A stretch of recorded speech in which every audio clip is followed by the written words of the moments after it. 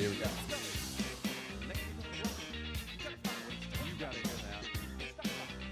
Welcome back, everyone, to Phil's Recap and Review, Game of Thrones, Season 7, Episode 5, the Feedback Show. And tonight we're here to take all your feedback questions for Season 7, Episode 5. That's right. We know that...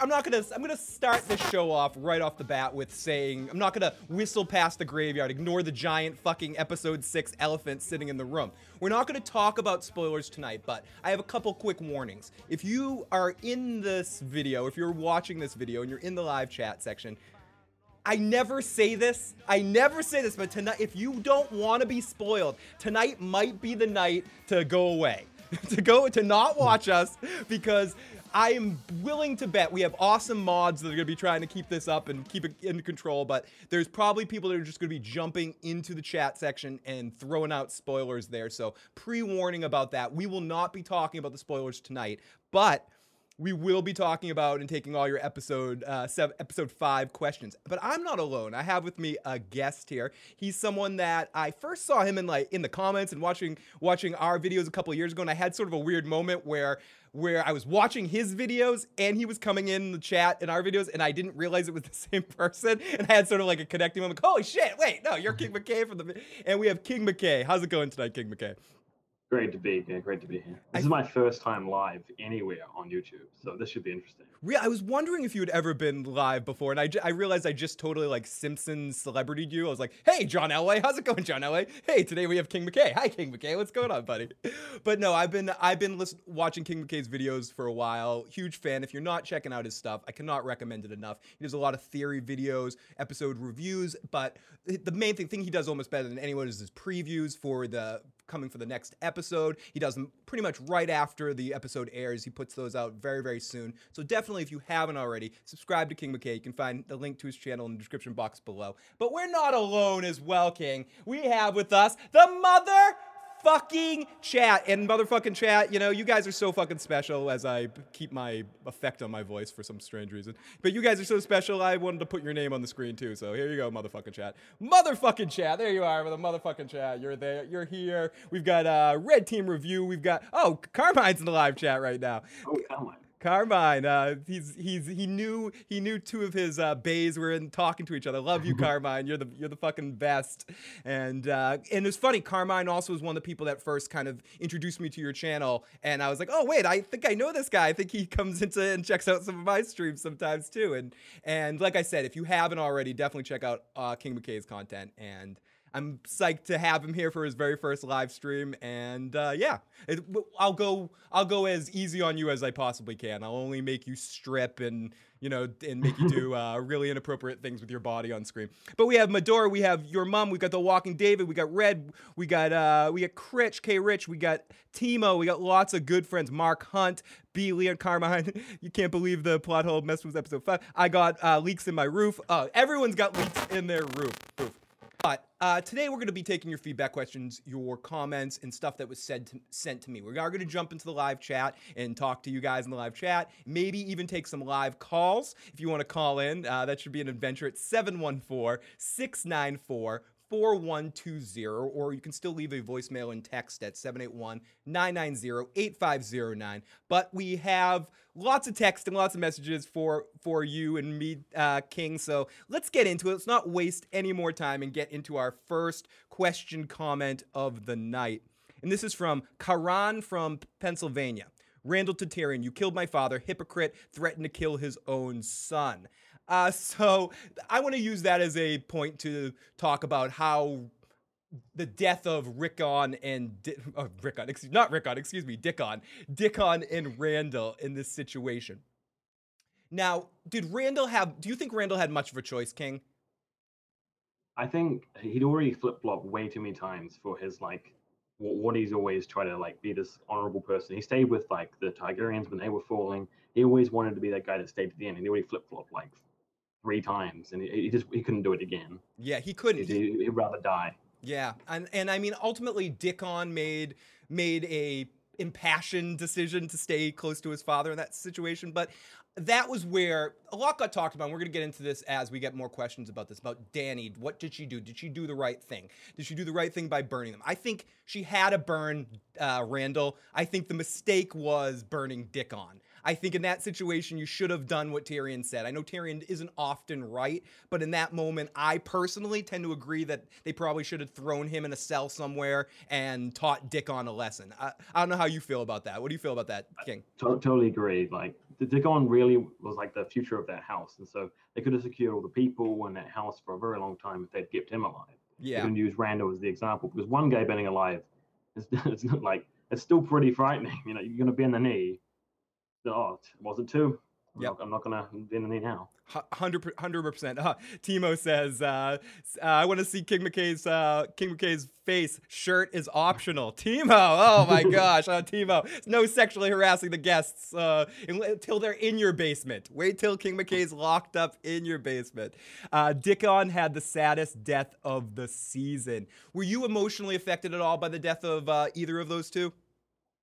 Dickon definitely, because he was growing on you that entire episode, especially after Jamie was making fun of him and you learned about his first battle and stuff. So I thought he was going to be a character they wanted to like push into the late season.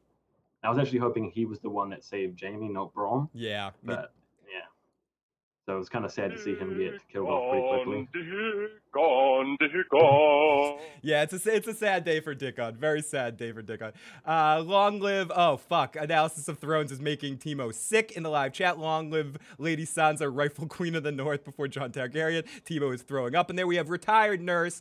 Great to see you, Kathy. Great to see you in the live stream, whether Joe is here or not. Maiden of Darkness is in the live chat. Great to see all of our good friends. So let's go to our first text message of the evening, and this is from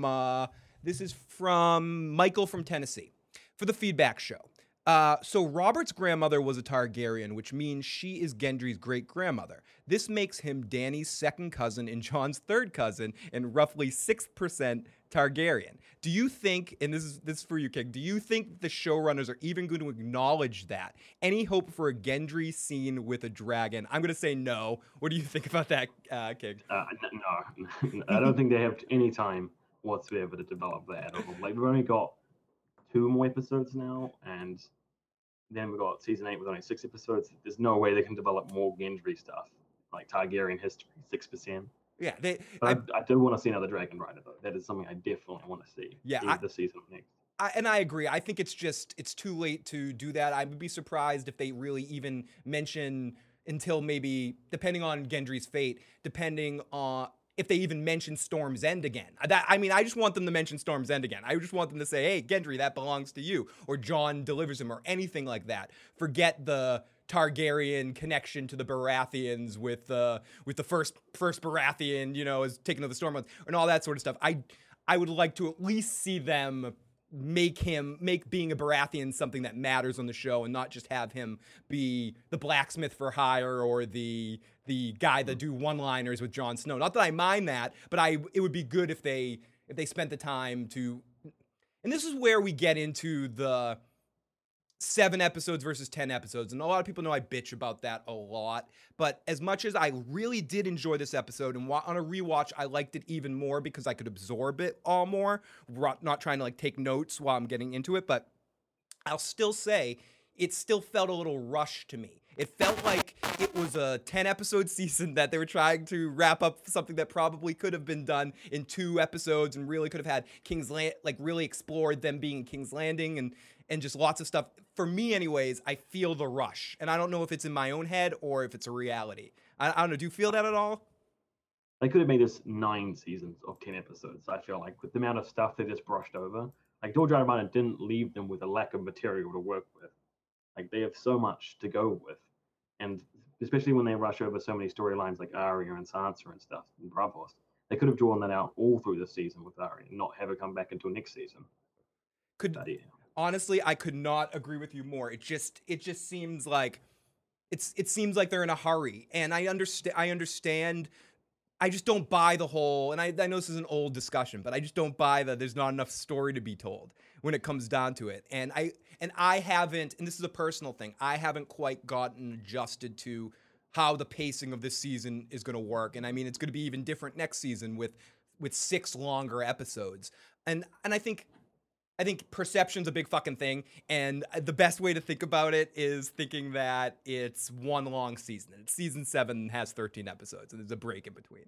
And I know that sounds ridiculous, but it's perception actually matters. Hannibal O'Neill supported 666 in Super Chat. Scary motherfucker. That is awesome. Just supporting the motherfucker. Get a spin of the wheel for you, Hannibal. Thank you so much. And Hannibal also is left us some amazing voice messages and stuff like that. So I want to play something Hannibal did. I think this might be a good time to play it right now. But let me figure something out. I'm like, this is me trying to do stuff live. I'm trying to pick this up. And while I'm doing this, let me play a voicemail. And let's play this voicemail right here from David. It's David again. Just giving you a call back. Hoping next recap show. I got a couple of questions. One, do you think Braun is a wildling? Because I noticed that the way he speaks is very similar to the way Manson then spoke, and the Free Folk and stuff like that, and Tormund. Interesting theory, because he stays alive. He's always been moving south. We first see him in Winterfell, too far away from the little inn or whatever, and he's moving further and further. It's pretty cool, Second thing is I know the Suicide Squad's going north, and we know there's going to be casualties. But what if at the end of the day they can't take a member of the army because they're overwhelmed? But what if one of their numbers dies and comes back as a white, and they have to bring that previous companion as proof? Because I did kind of notice it could be really shitty cutting in HBO's past, but I did notice that the Hound is using Gendry's weapon. Not saying he's going to fall, but he might be injured.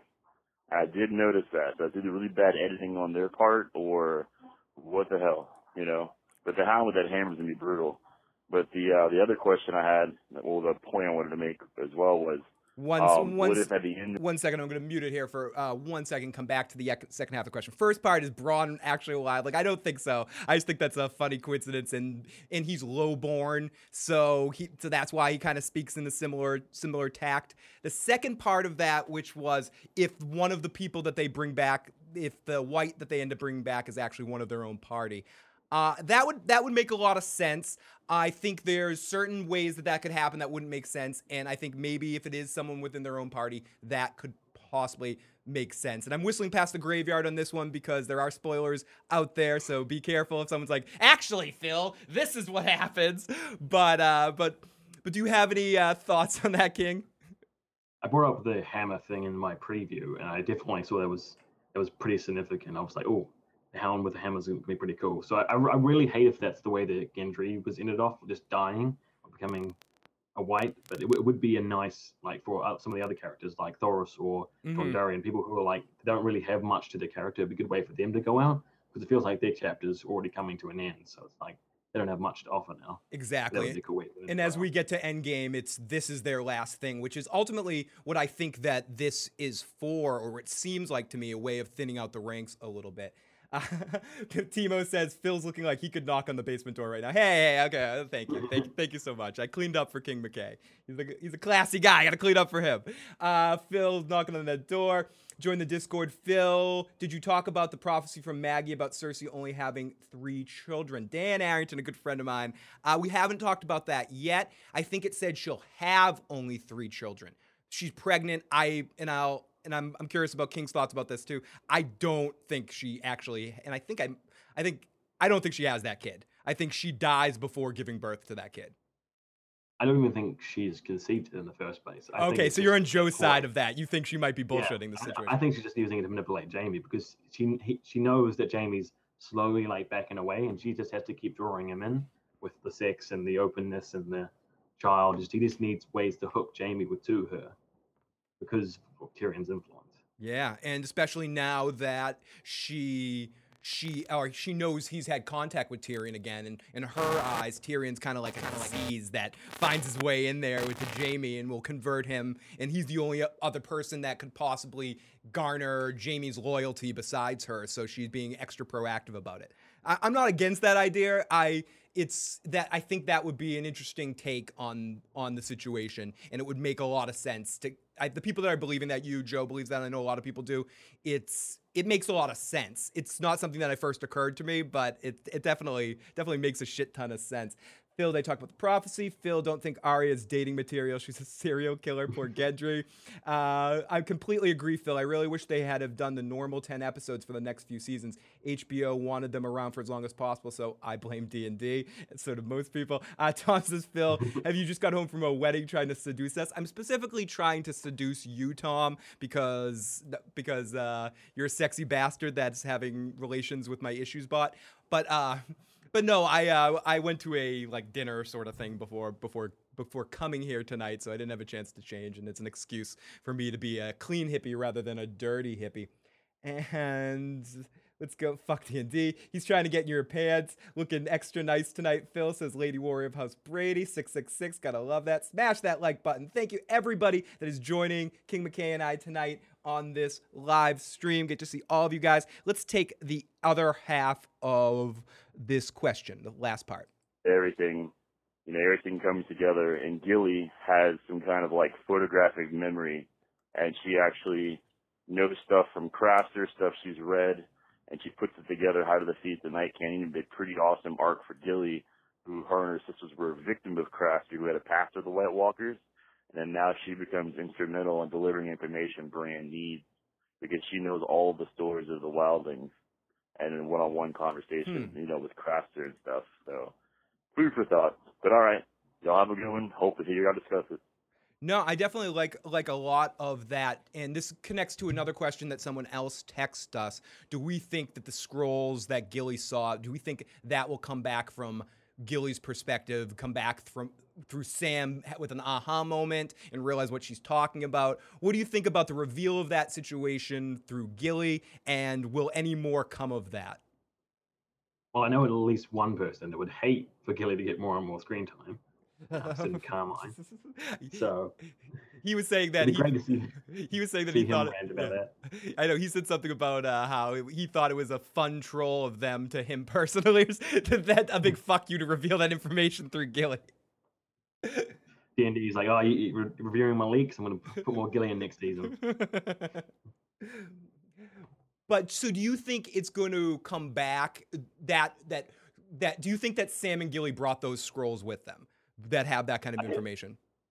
I definitely feel like it won't be a Sam reveal, because it just feels like that's not something that Sam will tell Jon. I think Gilly will just be kind of in the background, and someone will pick up on Tyrion, who knows the knowledge and will understand what she doesn't understand, and it will be her just kind of reading it out or talking to someone, and then it will just slip out, and then someone will be like, oh shit, that's huge, and she doesn't even know it. And it could That'd also be a cool way. It also could be Bran too, after he initially does that and goes, hey, wait, when they show up at Winterfell, hey, you know about Jon's parentage too. Come here, come sit with me, and try not to be emotional at all. So we have another part of this question also from Michael from Tennessee. So Robert's grandmother was a target. Okay, the other half. We want to know how the show could blow my mind. The Stark kids decide that Littlefinger has to die. Sansa commands Arya to do it, but just as he is sneaking up to him, he just out of nowhere slashes her throat and then forcibly marries Sansa and declares himself king of the Andals and First Men, effectively controlling everything from Harrenhal to the Wall. How shocking and jaw-dropping would that be? Like the Red Wedding level, but sadly Baelish isn't the character he used to be and won't happen, but one can imagine. From Michael from Tennessee. What are your thoughts just in general, and based on that question, on Littlefinger this season? Is there any way that his outcome isn't death at the end of this season from the stupidity that he's causing? No, he has to die this season. There's just no. Maybe book Littlefinger will do something amazing, but show Littlefinger's he's definitely coming to the end of his arc. He has to die, and I think it needs to be done by a Stark. A lot of people are looking for Arya because they will love Arya, but I feel like with Sansa would be a lot cooler, because he's always been more a part of her storyline. Yeah, and especially I'd like to see Sansa do it. I especially if she found out what was going on, it would be a big. What I'm hoping for, because I am big on the fuck Sansa train in more ways than one. But no, I'm big on the fuck Sansa train, but in this situation, and Timo hates me for this, but in this situation, I do think Arya's acting a little nutty. But I think they're both wrong, and they're both having issues, and they both are acting like assholes in their own way. I think ultimately, I'm hoping that this is the final straw that shows that is challenging her loyalty, and she finally pushes everything else to the back and anything against House Stark, and she's finally like truly embraces being a part of House Stark and being under Jon and being everything. But unfortunately, I don't think that's the way it's going to go. I think we're going to get more indecision by her, and personally, I think it's going to be Arya acting and Sansa going, "Oh no, blah blah blah." That's how I see it going, rather than Sansa making a decision. But I hope you're right, and I hope that she actually grows some like. And I know some people can say, "Oh, look what she did with Ramsay," but Joe had a good response to that in our podcast last week. Well, did she even let those dogs out? What'd she actually do? So I would love to see some character growth on her side. I fear that we aren't actually going to see it though. But I hope you're right. Sorry, Timo. I hope you're right. So let's go. Hey, Dirty T. Timo's don't be careful, Timo. I know. It never occurred to anyone to sit down and talk about this, Leanna. Hey, Dad. I don't dig Robert, so I'm running off with Rhaegar to conceive the future world savior.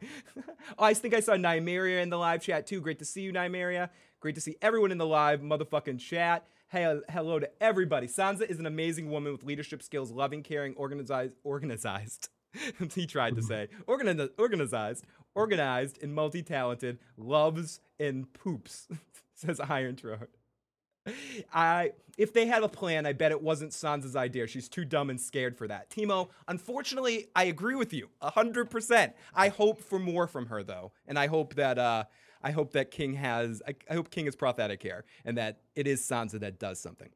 So this is from area code 201.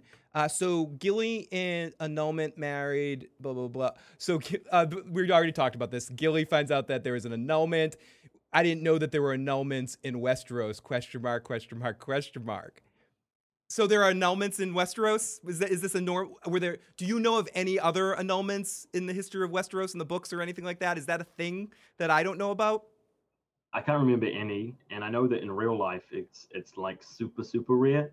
So like it's really surprising to happen. Though everything around Rhaegar's and Lyanna's relationship is super rare. So it's not like it would be out of the park for that storyline. Yep. No. And I agree. I think it's an all right twist in the situation. Doesn't bother me too much. Did Sam steal the book? I think so. Could the show have done a better reveal of that information? Do you think, all jokes aside, do you think that was the best reveal of that information? I actually really liked that reveal. It was just so like it was there, and everyone was just so frustrated Sam wasn't picking up on it, and he was just going on his rant. And I thought it was actually a quite comedic way of just revealing that and not having everything just come through Bran. Because if every information throughout the series just came through Bran, it'd kind of be like a cop out. I like it to come through something else as well. Dude, I feel the same way. I like it because it wasn't heavy-handed. Not everything can come from Bran. Sometimes it's good to have stuff in the background like that. Excuse me, and I thought it was kind of a funny scene because I really liked the performance of the actor of Sam in that scene, the way he was just shouting and doing that. And we all been in that situation where you're so angry about something you can't see what's sitting right the fuck in front of your face. It's ridiculous.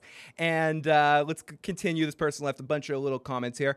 Okay, I want to get into this. We have a lot of questions about this, and King Mckay just did a really good video about this as well. Make sure you check it out.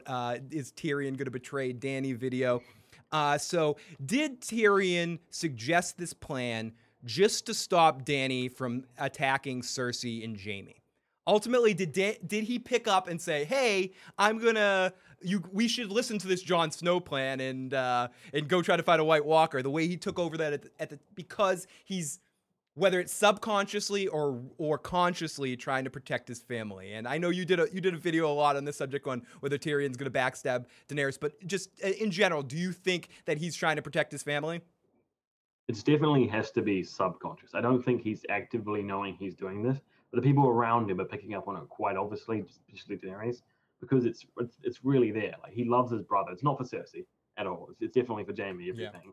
Yeah. And I feel like if he feels like if he delays this long enough, he can make them realize that they're going to lose and they'll come over. I don't think that's going to happen. I think Cersei's going to fight to the bitter end and bring down Jaime with her. But I think that's what Tyrion hopes is going to happen. So he's just He's just constantly trying to delay things and make things go slowly. Now, Nymeria adds, I think, and someone was asking, and this is a different part of this question, do you think Tyrion believes in the threat in the north now? Yes, I think he believed it before Daenerys, mainly because of his relationship with Jorah Mormont, and like that was really significant for him, especially in the books. And like we saw him in the show as well, he got along with him really well. And when he heard that letter from King's Landing, he's been doing everything he could to help out the Night's Watch ever since. So he's always been kind of on that side and willing to be open-minded. So it wasn't a huge shock to him when um, John came across and he was like, "Yo, we got a huge problem." Yeah. And Nymeria was saying, I think originally, yes, that he might have been doing it for his family, but I think right now he might fully believe in the White Walkers as well. And he also knows John, like you were saying, he knows John not to be a guy that's going to just bullshit in everything. And ultimately, what he's seen with dragons and everything has opened his mind up and made him less of a skeptic. Peter Griffin says, hello, King Mckay. Hannibal says she would have lost her head. Sorry, jumping in mid discussions. So here we go. Let's go to our Jamie said that. Okay, here we go. Other part of the question. Jamie said the scorpion did not work. Is that? Are we going to see more of the scorpion? Did they really just make one? It did work. They just need to hit the dragon again. So Jamie said in the scene to Cersei, the scorpion didn't work. We can't fight these fucking dragons. Will we see another scorpion again before the end of season 8 of Game of Thrones? I have a theory about this, and I won't discuss it here because it's definitely spoiler territory. And so like, I definitely think they're going to introduce it back in, and it has to be one of those things where, and Cersei always backfires when she has plans, and I feel like they need to make the Scorpion another backfire of Cersei's plan, just to be something that she wants to use it to destroy Dany and stuff like that, and end up actually helping them a lot more. The like this concept of the Scorpion, and they definitely, I think they will have to build more because Cersei's not done with this war. Even if she does consent to like an armistice, she's going to be constantly trying to work to kill Dany, and so she's definitely going to have to build more. Yep. And we did see it work, 100%. Like it like took out a dragon out of the sky with a shoulder wing. Imagine what it did if it got them down the throat or on the eye. Yeah, or you got some triangulation of crossfire or some shit like that. I mean, there are ways to make that work better if you could build more than one. And actually, I've heard people talk about lining around the walls of King's Landing with them, something like that. With one guy with 2 shots was able to hit one. If you have a couple people that are actually archers and actually know what they're doing or did some training with the frickin' thing and stuff, you could really stop one of those things. If they just abandon that, I'll be very upset that they introduced it for like literally no reason whatsoever. So it is about this time in the show. Let's get to it. It is. It's Timo's Red of the Night. It's Timo's Red of the Night. Fuck Sansa. Fuck Sansa. Fuck Sansa. Fuck Sansa. It's Timo's Red of the Night. It's Timo's Red of the Night. It's Timo's Red of the Night. It's Timo's Red of the Night. It's Timo's Red of the Night. It's Timo's Red of the Night. It's the Red of the Night. Go Ramsay, Snow. Okay, so let's go to Timo's questions and rants of the evening. Now, Timo's first question is, Davos referred to not being a fighter a lot in this episode. I think around 4 times. Do you think that could be foreshadowing that he might become an invaluable fighter or maybe go out saving someone? I do think it's very interesting that he's been extra mentioning that a few times. I don't know if it's that this season seems to be a lot about callbacks to different things that happened in other seasons. So it's sort of him calling back to that moment last season a couple times and being like, oh, I'm not a big fighter. And that was like a big line from last year in the previews or whatever. And I don't know if it's bulletin board t-shirt material or if it's actually foreshadowing to something. I would guess more the former rather than the latter, that it's more t-shirt material rather than hinting at something, but because that seems to be the mainstay right now. It's more about get the catchphrase, get the cool thing, let's go out there. But I hope I'm wrong on this one. What do you think, King? Like the show always repeats tons and tons of stuff, and like not all of them can turn out to be like amazing foreshadowing. So like the show definitely loves their catchphrases. So I think this wanted an easy way to explain to the audience why Davos is not going up north, because he would be like a go-to, like, oh, he's part of that crew. He always goes there with John. They needed a way to quickly show the audience, oh, he's not going up there because he can't fight. There's no point in going up there. Yeah. So No, I was just gonna say, well, fucking super, well said. Perfect. Awesome. In question 2, did the Night King's touch of Bran make a connection so he can push Bran out of the warg state or interfere with his green seeing? I just think the Night King has powers we don't quite understand and just sort of checkmated him there, or just knew how to kind of push him out. Has the whammy bar to the three-eyed raven power or something like that. I can't quite explain it. His Sith power is stronger than Bran's Jedi power. I don't know. What do you think about that, King? Do you think it was because of the connection he made, or do you think it's maybe that he's more powerful? Well, the first time before he made the connection, he could see Bran, so we definitely know it's outside of the connection that he can to see people when they're walking around him. Yep. So, and I definitely feel like the White Walkers, we just don't know anything about them, like significant amounts yet, and they're going to have to find out more about the limits of his powers and what he does before they're going to be able to beat him. So I feel like that entire plot with Bran will be like covered more because they're just teasing it at the moment. Yeah, like, oh, he can do this, but it has to be. I think it's going to be something more significant later on. I agree. It's and I don't think it's gonna go all Big Trouble in Little China with like the two warriors battling in the psychic state and shit like that. But I do think that's gonna be something that proceeds. We're gonna learn more about the powers and all of that. Oh, I'm sorry, everybody. So I'm no big city lawyer, but I'm no fighter. I don't want to go off into the snow. I want to go find Missandei and have sex with her. I'm Davos. I'm no big city lawyer. I eat some. What is that stuff he eats to get a hard on? What was the shit that he was selling at the fish? Crab something? Yeah, crab something, whatever the fuck that was. I'm no big city lawyer, but crab shit really helps you get a hard on. You want some gold? Come on, kids. I love Davos has had a really good It's the actor that plays Davos has just continuously got more and more stuff to do as the series goes on. And I'm glad that he's stuck around and found his way. He's a survivor, and he fits his chemistry kind of fits with a lot of different characters. So he's been one of the high points for this season for me, even in his bits and pieces of times. His I'm no big city lawyer. I just enjoy that shit so fucking much. I was a little bit worried about Davos when we first saw him like in the Jon storyline because he didn't really have a reason to be backing Jon apart from because Stannis had died, just kind of in that scenario. But he's really turned it around. I really liked his arc with Jon so far. And he's definitely fits there now. I like that quite a lot. And fermented crabs. Yes, fermented crabs.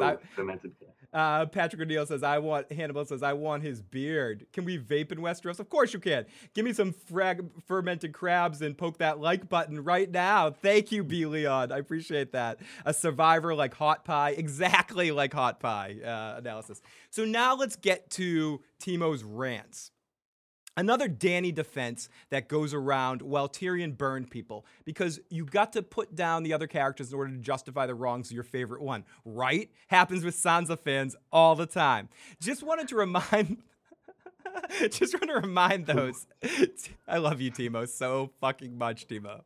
I cannot express in words how much I love Timo as a perspective. Tyrion has never enjoyed killing or even watching death. Blackwater, he looked distressed. Marine Masters had to run away. Of course, he would be against the burning alive of unarmed men. Work on the next excuse, Dany fans. She's still a hypocrite. Hashtag Joe is still wrong. Any comment on that, King?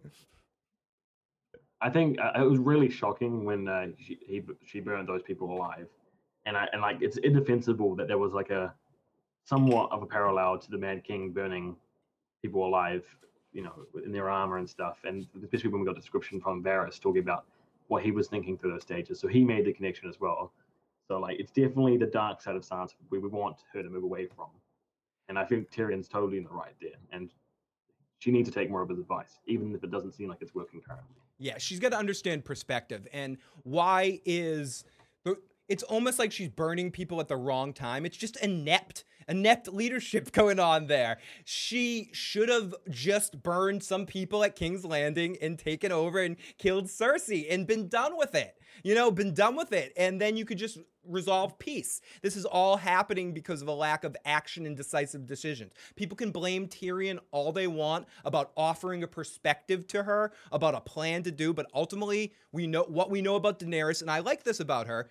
she will do what she fucking wants to do, and she'll make the final call. So ultimately, it's her decision. So it's on her to decide not to attack, because she wants it both ways. She wants to be loved and Misa, Misa, Misa, all that shit, and she gets off on fucking burning people. And I don't mean even in a Mad Queen way, similar to what Dan and Dave said in their little thing afterwards. She's not crazy. She's calm and calculating with what she's doing.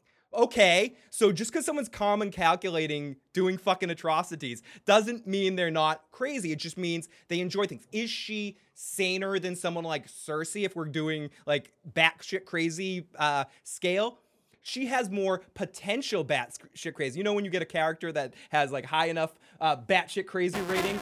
It's a higher batshit crazy. Cersei has natural batshit crazy, but she doesn't have dragons and she doesn't have a lot of things. Would I rather Daenerys in leadership than Cersei? Of course I would. Of course I would. I think Daenerys has the capability of good. I just think somewhere deep inside her, she enjoys watching people burn. And that's going to be plaguing her. And I think being close to Jon, being close to Tyrion, I agree with Tyrion and Varys in that scene. With the right leadership, she's more open than other people. And I agree, she's not crazy. It's an oversimplification to call her Mad Queen. You know, Mad Queen, crazy, blah, blah, blah. She's not crazy. She's just... It's hard. She's a little bit of... ever see the movie... what's the movie? Backdraft? Donald Sutherland's character in Backdraft, if anyone's ever seen that, where he's just like in love with fire. Whatever that expression is, when someone has a obsession with... Yes, exactly. She has that kind of obsession, and she also has a little bit of an egocentric me complex. But it's all rational. It's not because she's losing her mind. I feel like that's where maybe the separation of what I'm trying to say doesn't quite get it. I don't think she's losing her mind like, oh my God, I don't know what I'm doing. I think she's consciously making poor decisions and consciously enjoys burning people.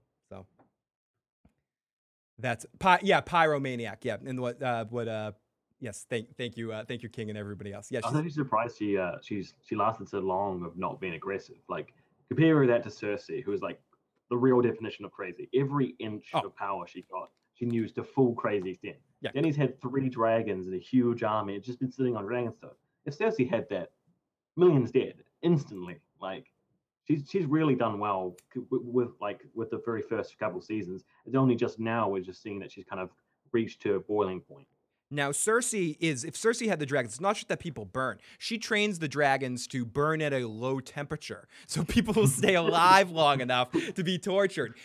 Cersei is batshit crazy, like you just said. She's the definition of a psycho mad queen. That's a more apt description of her rather than Daenerys, for real. But that doesn't mean just because you're paranoid doesn't mean they're not after you. And just because Cersei happens to have some, and this goes to what in the first part of Timo's rant here, why you have to break down someone else. Just because Cersei's batshit crazy, that has nothing to do with the fact that Daenerys is a pyromaniac and enjoys burning people and likes the smell of whatever and gets off in the power trip and is obsessed with things that she maybe shouldn't necessarily be focused on.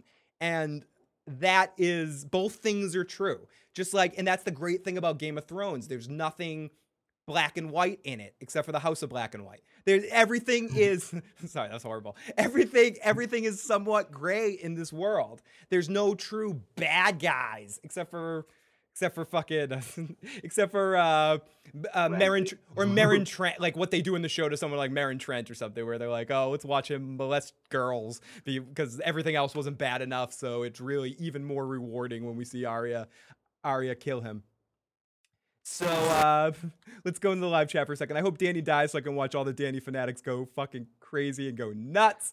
And I hope I see that too. And to anybody that might be, I think I see one person that's still on hold. The telephone calls, we will get to the telephone calls at the end of the show. We're going to get through. We don't have too many voicemails or messages tonight because something else came up in between the end of episode 5 and now. Wonder what? Yeah, I don't know what it was, King Mckay. I don't know. Something else just fucking appeared. But this isn't much. Not so many people have so many questions. So we're gonna get to the questions and then we're gonna go to the phone lines for a little bit. And let's I'll pick up the pace a little bit here. Rant number 2. And oh my God, guys, stop asking for Ghost. Do you want him to go beyond the wall where death is certain?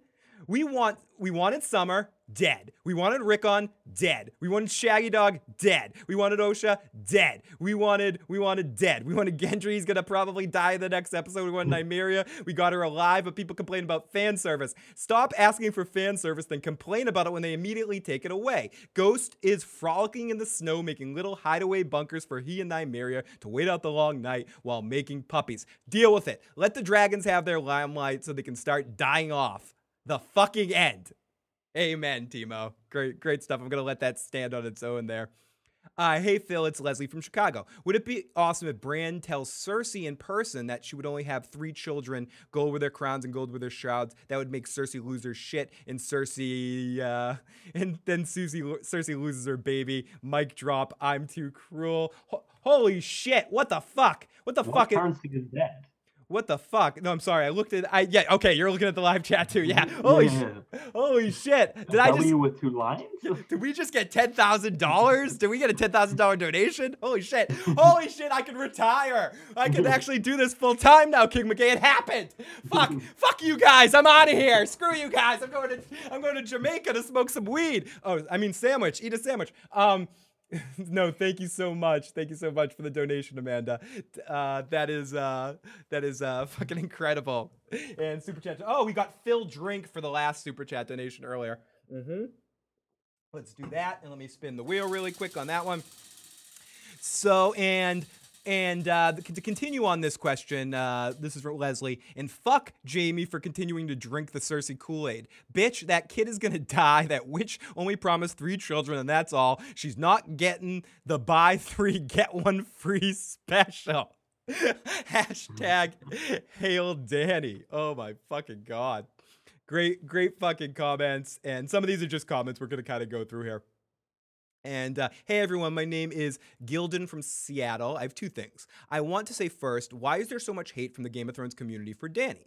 It's because she is a woman in power, not physically killing people on her own. Don't get me wrong, although she's my favorite character, I get upset with her sometimes for the choices she makes, but it feels like people hate her as much as Cersei. My other question is, what was the look that Dany gave Jon when he was petting the Drogon and telling him he was leaving Dragonstone? Okay, petting Drogon in Dragonstone, it's I want to fuck you. She was giving him my she just wants dick. Simple, yeah, exactly. She wants his wolf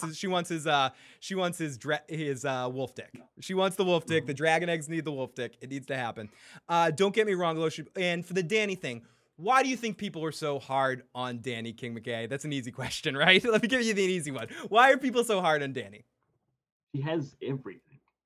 Like, you can't go wrong. Like, what are you gonna do? Like, she's got dragons, she's got armies, she's been the main character forever. Everyone just loves to hate the person in power because she's got everything. I agree. She has dragons, she has power, she has beauty. She got to have sex with Khal Drogo. I mean, like whatever. Like so many things. Fuck Dany. But I think part of my frustration from Dany comes from her storyline and how much it just kind of went in circles there for a while, and my frustration with it. And I don't necessarily, when I say the things like I think she enjoys burning people, all this, I'm not saying that this is going to sound crazy here because then you're like, oh, okay, you're fucked in the head. Yes, I want unlimited power.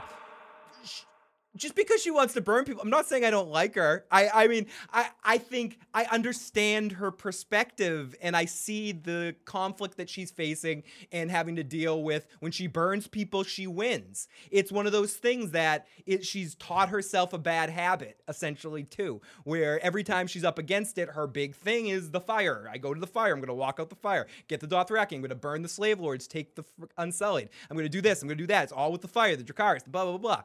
It's a crutch she leans on, and she should lean on it. She has fucking dragons. Of course she's gonna lean on it. But I'm not, that doesn't mean I don't like Dany. I just think it's a fact that she's a little, gets a little too into the burning. It's not a bad thing. So is Cersei Lannister has a boy, he must be named Dickon. Dickon. Just so the song lives on forever, and I would have to agree with that. It has to live on forever. Dickon, Dickon, Dickon. Now, Sean from LA says, Daenerys was I fucking Jon Snow. Yep, absolutely. And, but if you had a screen to see what was going on through Jon's head, would it have been battle formations, military tactics against the dead? Was Jon's cock not resurrected with the rest of his body? King, is Jon as into Dany as Dany is into him? I think yes, but like there's just so much there. He doesn't want to try, even though he really does want to try. He definitely wants to go for it. He just feels like there's too much on his plate, and if there's less on his plate, I think he'll make a move, or like he'll go in there, get that ass. Yeah, I think when he gets the opportunity to, he'll take advantage of the situation. Jon Snow knows everything. So for Robert's grandmother was, we already did this. Okay, we already asked this question. This is from Cinnamon Bun, just kind of a comment. The episode was an homage to the role-playing games. It was pretty much a building a party, fight zombies. We got a noble knight, Snow. We got a scout hammer guy, son of Baratheon, the wizard, Lord of Light. We got the beastly giant dude, the hound, the barbarians, the wildlings, the fool, Sir Davos. It's fucking hilarious. So, and there was tons of great pictures with the Warcraft sort of stuff going on with the team as they went out. I saw a lot of those. Yeah, I play a lot of D&D, so I like that quite a lot. Yeah, I like that stuff too. And Joe and I have went through our Warcraft period too, so definitely could relate to that shit. And I don't personally, I played more in right after high school, that period of time, but all my friends, like I'd say pretty much most of my friends, like 90% of my friends, get together for weekly D&D games. And a friend of mine writes like D&D style books. He works for a company called Bedrock Games. So giving Brendan a shout out for Bedrock Games. For anyone into D&D kind of games, they make it some amazing tabletop stuff. So, hey, Sue from DC, love your show, love King Mckay. Excited to have him on your cast. My question is, did Dany do the right thing burning Dickon? Oh, we kind of already talked about this. I know Randall was asking for it, but he should, same question. But thank you for loving King Mckay. So I don't know about anyone, but can they make Dany and Jon stuff more obvious? Is there any way they won't? Because I may lose my lunch. Becky in New Orleans. We said this a couple of times, and one last time, King. Is there any way Jon and Dany don't bone this season? Jon dies. That's the only way. If Jon dies. I agree. That's probably the only chance. If they spend no more time together, it might not happen. Mm-hmm. That's it. A couple more questions in the text, and then we're going to go to the last voicemails, and then to your phone calls, and then sort of start to wrap things up not pretty soon, but in a few here. So I don't know about anyone, but can they make? Oh no, I already said that one. Is she really pregnant? We already talked about this. Did Davos go beyond the wall? Asks area code 308. No, Davos did not go beyond the wall. Remember, he said several times, "I'm not going. I can't fight." So my decision. Yeah, it's my decision. I can't fight. It's my decision. So let's go back to. Do we have any more text? No, we don't have any more text. Let's go to a couple more voice messages that we have. Let's go to. This is a message from Raven. Hey guys, it's Raven. Hey Phil, Kate, Joe. Just want to give you a call. I know it's early in the morning for me, but I know you guys do the recap show if I get this. Love the show. Everything's going great. So it's going great. So I had a few points and a question. I thought it was pretty awesome how Gendry and Jon are bonding over their fathers, when in reality, Gendry's father killed Jon's father. It's a little messed up, but I like that, which is pretty cool. The other thing, too, is in the preview trailer, it looks like it's getting cold at Dragonstone, or there's a sense of dread. And I wonder if that's going to motivate Daenerys to go north and help Jon, or is Bran going to send a letter or Raven to their help because he sees Jon needs help, which is pretty interesting. I think by Sam giving the baby the book that Gilly was reading, the book is going to come with them on the trip to Winterfell. That's pretty cool, so that could be discovered later. And the last thing, if you have a second, is I think it's pretty cool how Jon bought him with the dragon, and at the end there, when the mom, when Dany was coming off the dragon, Drogon looked at her like, "Can we keep him, Mom?" He's pretty cool. But yeah, but all right, y'all have a great one. I'll catch y'all later. Great call. And I would also add that Drogon kind of gives him the cat wink too, and when he bats his eyelashes at him. It's called a cat kiss. Mm. When a cat looks at you and blinks, it means it's kissing you, kind of. And Drogon kind of gives him. Wouldn't it be awesome, King, if Drogon says "fuck you, Danny" and grabs Jon and goes, you go ride the other one. You go ride Viserion or fucking Rhaegal. Get the fuck out of here. It reminded me of like how you go to like someone's house and like a cat that's always like hostile approves of you only. It's that special feeling. It's like, oh, it doesn't normally cuddle up with anyone. But that was Drogon with Jon, and it would be really cool to see this swoop in, take a dragon, fly off. Mine now. It's true. Yeah, that would be amazing. I want to see those two bond more. Where Drogon's like, no, he's mine. Exactly. We're keeping him, and that's it. So let's go over. I was gonna play this gentleman's voice messages, but instead, let's go to the calls. Let's take a couple calls here. We have a couple of voice messages from two people that are on hold. So let's just take them live instead. And please, callers, if you have seen the spoilers, seen the leaked episode, please be cool about it. As we put you guys on the air, no, none of that shit. And let's take Jay's call. He's been on hold for a little while here. So Jay, welcome to the show. What's going on, buddy? I'd like to comment on three things. Do it. Take over. It's yours. All right, the Tyrion thing. All right, here's what happened with Tyrion. Remember the first 4 seasons? Every single plan that Tyrion put into action worked. Remember, he was like the genius that he got into trouble, but it was never because like his plans didn't work out. It was because people were like behind the scenes plotting behind, like making moves from like 3 different people away, like Derek and stuff like that when he went to the area or when he got captured and was taken to the area or whatever. But like pretty much all of his plans pretty much worked. So what the writers came up with is, if Tyrion's plans keep working like they did when Danny takes over, then this whole thing would have been done in like 4 episodes, because every single plan that Tyrion had would have worked. It would have been done, and like they would have conquered everything, and there would be no story to go with. So that's why Tyrion's plans aren't working, not because he's like betraying Danny. What was the other 2 things I wanted to comment on? It was the people that went beyond the wall. I pretty much think they have like, besides 2 of them, I pretty much think the rest of them have plot armor protecting them for the rest of the show. And I don't think we're in the show part where like people like Ned Stark and like other main characters die. Like we're past that point because of the fact that we have so little of a show left. So, and because like, I don't know, certain characters are just protected by what the story wants to do with them, mm-hmm. and what the fans want the story to do with them. So, like, I'm pretty sure that everyone, maybe except Tormund, is safe, and I think the guy, the wizard guy, and the guy that's been brought back to life like 7 or 8 times or whatever, how many, Barrack and Thoros is gonna die for the last time. Hello? Hi. Hey, yeah, Barrack and Thoros. Good stuff, Jay. Awesome call. Yeah. I had one more thing. Yep, one more. The Sansa and Arya, the Arya thing.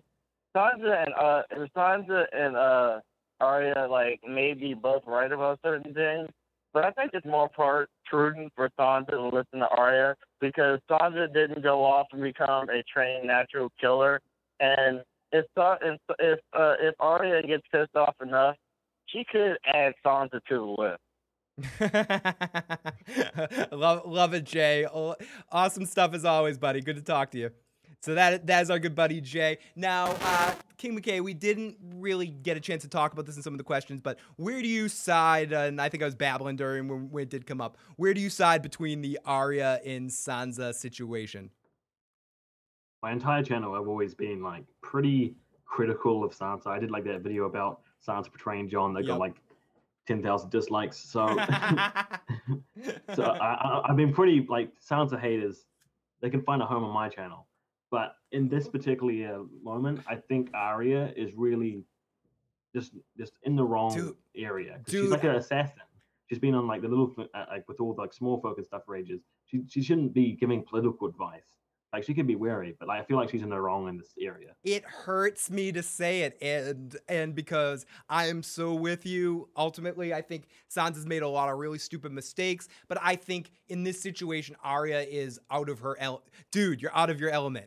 Or even if you're right, or you may be right, but you're kind of being an asshole about the situation when it really comes down to it.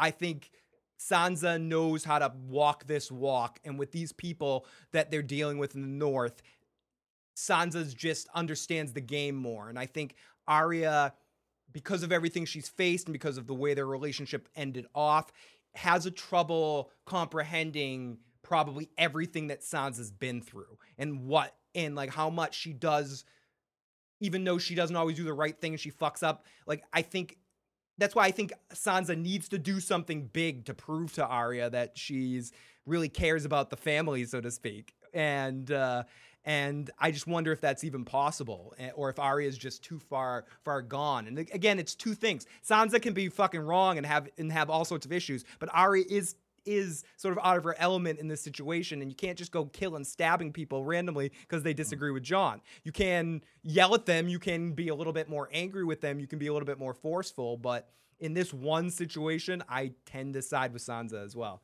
Sorry, Timo. Timo's shading me right now. Dub, welcome to the live chat for the very first time. Great to see you. Great to see everyone in the live motherfucking chat. So many of you guys. Arya is better at the game, says SM. Depends what game you're playing. If you're playing the game of making sure you're satisfying a lot of people and keeping people pacified until your king comes back because you need all those men to fight the dead, then Sansa's playing it a little bit better. You can't just go stabbing people. You just can't do that. I'm sorry. You can't. Not in that situation. That's, again, a Joffrey Ramsay thing. In that that's something you do. That's Anakin Skywalker when he's talking to Padme. I'll make them listen. You know, what if they don't listen to you? I'll make them listen, Padme.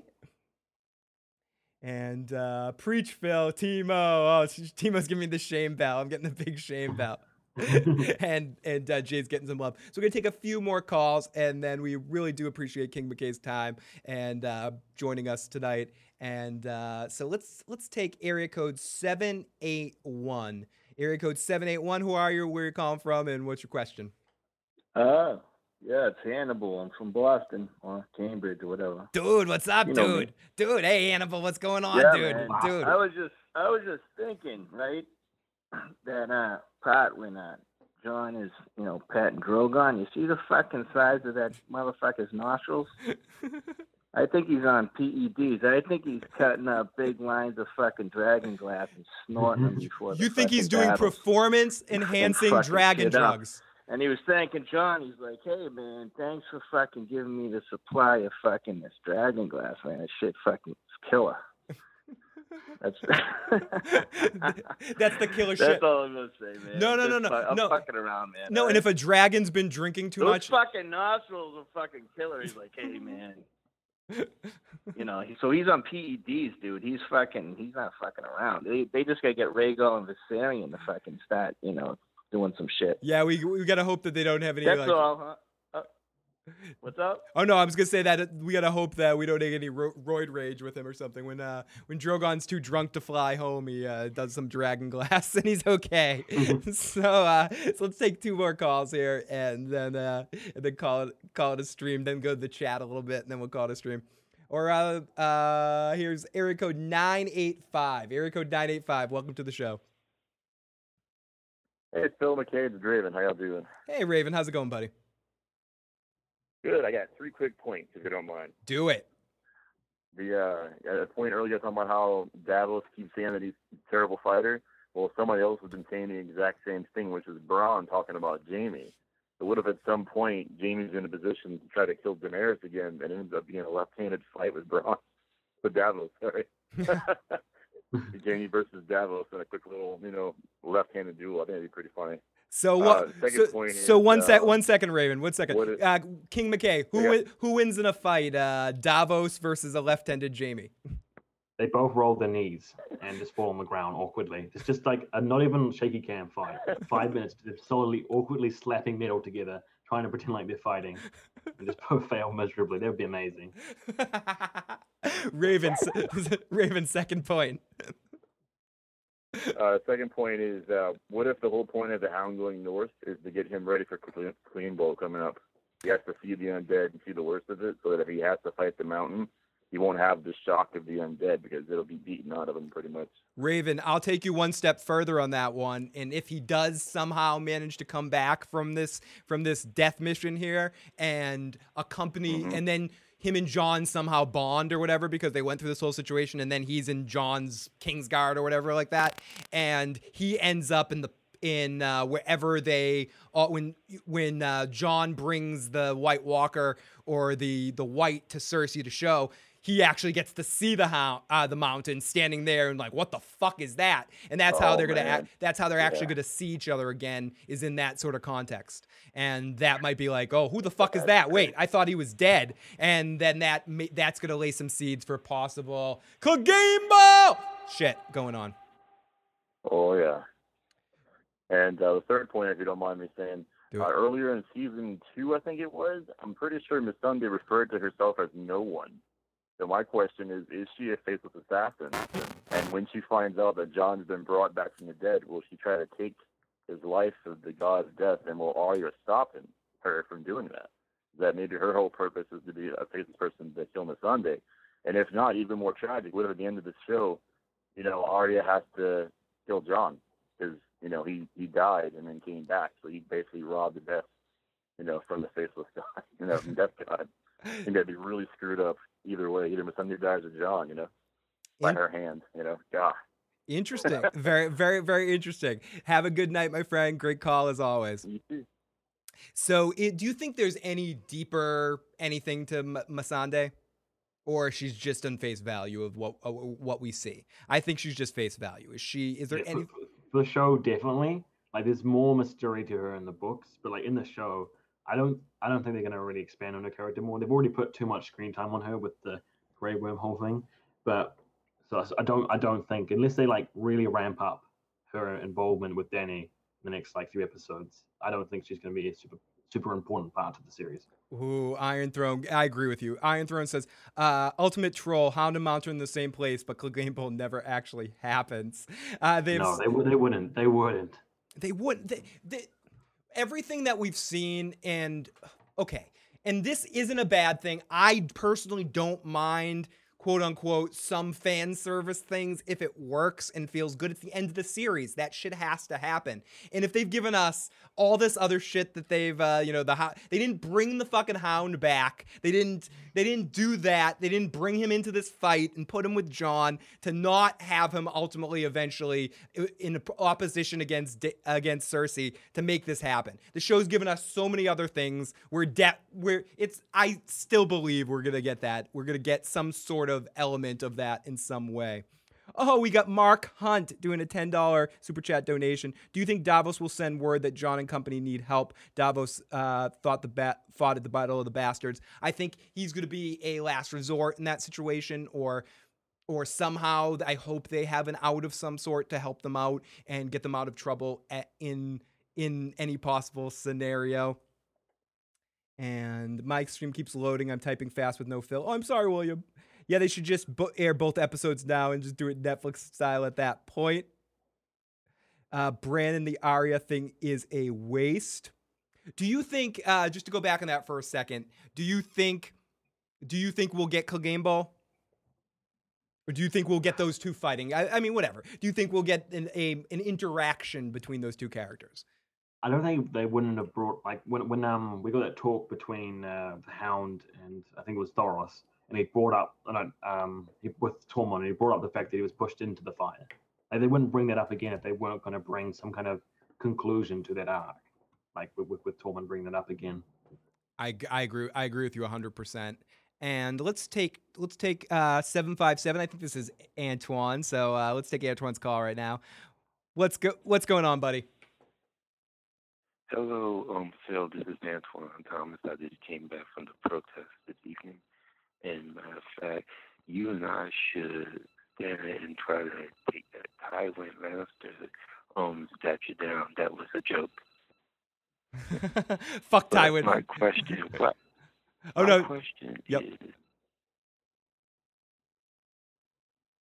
My question is, what happened to Admiral Tully and Rockland Frey?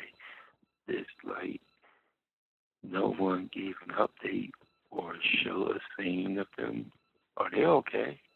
Good question. You actually left a voicemail. We were going to play on this too. King, what happened to Edmure Tully and in the phrase? Will we get back into those characters again before the end of the series, or are all those kind of loose ends just going to be held out there for the show? With the phrase dead, I think that what Jamie told him would happen is going to happen. I don't like he's just going to live out his life with his wife, and he might even like be like in the end somewhere where we see him like becoming a Lord of the Trident again if things conclude in that kind of way, because with his wife, because all the Freys are dead and they're the only ones left to carry on both those houses, both the Tully and the Frey houses. So that like they may mention it small, but I don't think it's going to be a big thing that's going to really be reintroduced. Yeah, Especially not in this season. I agree too. It's one of those things that maybe they could have got into if there was more seasons, but and more episodes, but I don't think so. And last call of the evening, one more time. Let's take let's see what Jay's final point of the evening is. Jay, what's going on, buddy? Hey, so I just want to say there are ways you can defend John without like going to the extreme of chopping off heads. Yep. And when Arya said the reason you're not defending him is because you do want to take over, she was right about that part of it. And I also think that that Arya is more likely to come back down to like being sane and not like trying to chop off everybody's head than Sansa would be to step up and actually do it when needed. Yeah, I mean, I tend to agree with you too. I want to believe that Sansa could do something, but I tend to agree with you, Jay. Yeah. Good. But one other thing. The bodies at the wall, I think they're going to be taken care of by the sword because remember, one of those swords is a flaming sword. So in order to like not have people come back, they're just going to use that sword or something else. Oh, and one other thing, about Danny burning people, it's kind of not the same as when the Mad King did it because burning people with dragon fire takes like 3 seconds, so it's not like you're torturing them like when Nance got burned or when Shireen got burned. It's like your ashes in like seconds. So to me, it's a little bit different. All right, that was it. Good stuff, Jay. I mean, I see what you're saying there, but ultimately to me, it's, 6 of one, half a dozen of your mother there. But I do agree with this, that is there really a difference between, there is from a PR standpoint. Where the last Targaryen burned people, so you may wanna not quite rebranding. Yeah, you need to kind of rebrand your campaign there and be the Misa for a while there. But destroying a house and rumors that, I mean, it just feeds into your enemy's agenda and feeds into people being against you. But that being said, I can see the other side of it. All those people, once she burned them, every person that was a holdout kneeled the fuck down. I mean, why didn't she burn all those people that didn't kneel at first? She just chose to, so she could have burned a lot more people, I guess. She chose to burn 2 people instead of hundreds of people that didn't kneel the first time. I guess that's progress or something. So or something. So let's go to the live chat for a few seconds before we call this an evening. Again, huge thank you to King Mckay. And if you haven't already, definitely check out his channel, and you can find the link to that in the description box below. Hope this isn't the only time you join us. Hopefully we'll have you back again. If this wasn't too horrifying for you, we'll make sure we try to get you back again next season with feedback shows. And I know you also cover the show Vikings. Timo would hate me if I didn't mention this. So hopefully maybe we can get you on during the Vikings season as well for a stream if you have some times. Like we're few people out here doing Vikings, which I want more people to get into Vikings because there's not many content creators. It's an interesting time too, not to go too far down on that, and we'll take a couple more comments in the live chat, but it's going to be an interesting season. It's obviously a transitional season on Vikings, and I'm very curious to see if all these new players and the players that we still have can carry the show. with the departure of the main actor. So it's gonna be an interesting time on Vikings. So Timo. so the human heart, let's go into the live chat. Any questions in the live chat? Now is the time. Otherwise, holy shit, Timo with a $10 donation. So can King Mckay come back for some Viking streams? I just did it, Timo. I just did it. And we did a spin for everyone drinks for Timo. Yeah, perfect timing, Timo. You and me. I knew. You told me to make sure. Oh, and we also have a $5 donation from Voltron. Would it be cool if Cersei has a stillborn and then brings the baby back, much like the Mountain? Oh, Will she, if that happened, would she give it to Qyburn for experiments? Probably, fucking probably. Oh, gross. Yeah, I hope Danny doesn't get carried away with burning it. People, House Tarley was an established house. Had to take a sandwich break. Nice, Voltron. Thank you so much to everyone in the live chat. You guys have been amazing tonight, and all the people that got our questions and comments in as we start to wrap things up here. Seeing if we get any quick questions in the live chat before we call it a stream. Hello from Australia. Welcome, Australia. You're in the same hemisphere as King Mckay. And let's kind of big con Australia because I'm got a big con Australia. Cersei's baby's gonna be the Valancourt. Phil, do the Last Kingdom too. Do you watch the Last Kingdom? Should I be watching that? Absolutely. I did one video. Should you watch? And I'm planning to do full reviews and previews and everything when that comes out. So that should be fun. Do the dragons hate committing violence? I think Drogon likes committing the violence personally. I think he absolutely he loves it. He loves every second of it. No, okay. We'll definitely take some questions in the chat right now. So thank you so much. Will we see Rhaegar this season? Asks Maiden of Darkness. I don't think we'll get a proper flashback. You think we'll get a proper flashback, or we won't? I don't think we will. I think it'll be all just like texts and hearsay. I don't think we'll actually see him as an actor. Interesting. Okay. I tend to think we might get a flashback. I think it makes sense, but maybe not till the beginning of next season. So I'm not sure if we'll see him this season. So that would be something worth watching. Facts that shit to corporate before it's too late. Oh, what was that? Hey Torrid. Hey everyone. Serial. Cersei's storyline should have ended. It's about time. About the dead versus the breathing. It's getting annoying. Why isn't she being killed yet? Will Cersei last this season, King Mckay? I did a video on that. Yes. That's why they're stalling it, because there's no way for her to live into season 8 if they didn't stall out the season. Yeah, you were talking about that. That's the whole kind of basis of why they've done her storyline this way this season, and they've done Dany not attacking. And to me, from a television standpoint of just looking at it from a writing standpoint, I hate when writers write from the end point.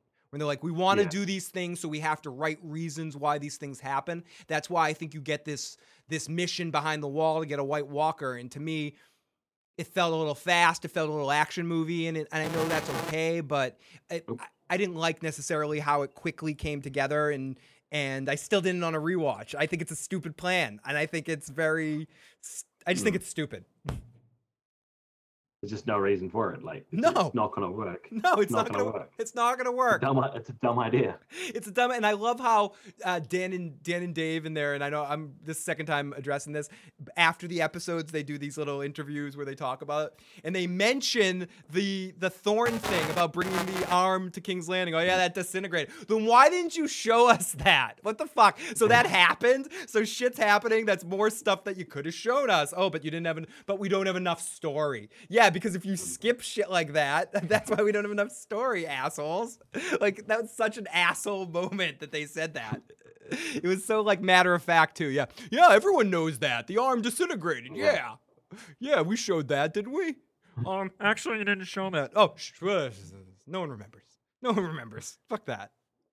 Your mom's question is, why is Sansa useless as fuck?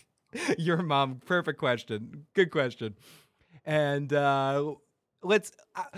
I think ultimately it all comes down with Sansa. If I really want to analyze why people hate Sansa so much, and I think all of it really comes down to season 1 and how she took sides against the family, and you never say sides against, you never take the side against the family. In that one situation with Arya and the dire wolf, and then the king died, I think the Sansa hate started there, and it just grew, and I think that's what it's all about. Why do you think people hate Sansa so much, King? Because it's kind of like why people hate Dany. She just didn't do anything. Like it was the same repeat victim storyline over and over again all the way to like now. She's just constantly one abuser to the next abuser to the next abuser, getting used, never really being her own character at all. Every single time we're like, oh, Dark Sansa, she's gonna do something cool. No, it's just more of the same. Just more of her just getting rolled over by other characters. Yeah, and it's not that you wish bad things upon the character. Yeah, she's had bad shit happen to her. Meryn Trent slapped her around. She had to deal with all that horrible shit after that fact. When she left King's Landing is when the horrible shit really started to happen to her. And but that doesn't mean this is the separation. Just because that stuff happens to her, it's bad. I feel bad for her, but still, fuck Sansa. Sorry, I meant to turn that up when it said fuck Sansa, and I never got the timing right of it. But ultimately, it still doesn't mean the character can't be predictable or annoying or this or that. Both things can be. It's not mutually exclusive. I do feel bad for the things she went through. No one should have to go through those things. They were fucking horrible. Hanging out with Joffrey like that all the time. That's fucking awful. But she got to marry Tyrion. He was an all right guy to her and stuff. But everything that happened with Ramsay was fucking ridiculously miserable, and I don't wish that upon my fucking worst enemy or anything. But that doesn't mean I still can't say fuck Sansa for some of the fucking decisions she makes, and some of the ways she acts, and some of the foolhardy things, and some of the ways she shows selfish behavior. And it's not, and that's why this situation with Arya is so tough, because I think Arya's more right than Sansa in some of this. Other way around. I think Sansa has some points in their discussion that they have, and I find myself going, "Oh wow, Sansa has a point here." So I got to be fair, dude. I can't fucking I can't hate the hate. When Arya's wrong, Arya's just not used to people right now, and she needs to adjust. And I think she will adjust, and ultimately will be a better person than Sansa, because she is a better person. But she needs to adjust to being around people and learning about what interacting and needing people is. She couldn't even work within the substructure of the House of Black and White. She fucking Christian Bale Bruce Wayne that. Batman Begin the House of Black and White, essentially. She was like, fuck you guys, I'm leaving. Oh, Mark Hunt. What is Littlefinger doing with Lord Glover and Lord Royce? What was that letter he gave that one girl? I'm just gonna go. The letter was ultimately I think it all had to do with the Sansa letter that she wrote she was forced to write to sail more seeds of discontent. What the fuck is Littlefinger doing, King Mckay? What the fuck is Littlefinger? Make me believe Littlefinger. And we talked about this a little bit earlier too, but what the fuck, Littlefinger, dude? What's going on? Help, Littlefinger splain here a little bit. I think everything we definitely know everything he did there was just like show for Arya. So I don't think there's anything important he's actually doing when he was talking to Royce and when he was seeing that letter away. I think it was all just to kind of make the conflict between Arya and Sansa, because he knows that Sansa always falls to him whenever she's in trouble, whenever things start to get bad. So she just wants to make shit terrible for her, and then she'll just fall on his advice and his comfort. And I personally think it's not going to work out. That this is the time that Sansa and the Starks will figure out what's going on and be like, no, we're done with this stuff. We're going to get him this time. I've said this with Bran there. Yeah, especially with Bran there. Yeah, thank you for saying that at the end, because ultimately when it really comes down to it, I've said this a lot and I'm like a broken fucking record, but if the minute he says that chaos a ladder, this side thing that I said to my nemesis, fuck, however long it was, 15 years, or no, 2 years ago, like randomly, unless Littlefinger's going around telling everyone chaos is a ladder, but as far as we know from the television show perspective, well, shit's happening all the time. Dead people's arms are getting brought to King's Landing and turning to dust, and we never fucking see it. So maybe Littlefinger's going around everywhere. Yeah, he's like, chaos is a ladder. Chaos is a ladder. Maybe there's a big sign on the front of Harrenhal that says chaos is a ladder or something. Like, who knows? I mean, apparently shit's happening that we don't see on the show. But ultimately, at that point right there, I am getting the fuck out of there, dude. I am running away. Fuck that. I'm out. You got a little psychic boy that actually is calling you out on shit, dude. Run. Littlefinger should run. And I said this before, run back to Cersei or run to the Vale and hide in the Vale and have your soldiers like protect the Vale, which is impregnable. You know, like what the fuck? Well, they can't use the area anymore because it's wintered over. But yeah, when his face kind of dissolved after hearing that, I thought he was going to do something big, like with around Bran. We haven't seen it yet, like some kind of reaction to that with Bran and him. So I can't wait for that if we actually get it. Yep. So we got a couple. Did we get more people? Sorry, King, I'm keeping you here longer than I said. I'm forcing your attention. Stay here, King. You're not getting away now.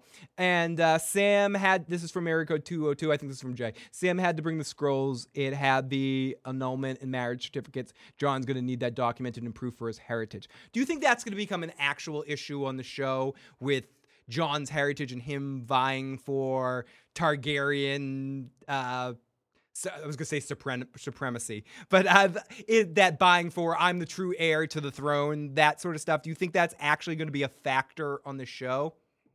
I really hope not. I think they're going to use it as a way to like push. They've always had this like theme of like houses and family names shouldn't matter.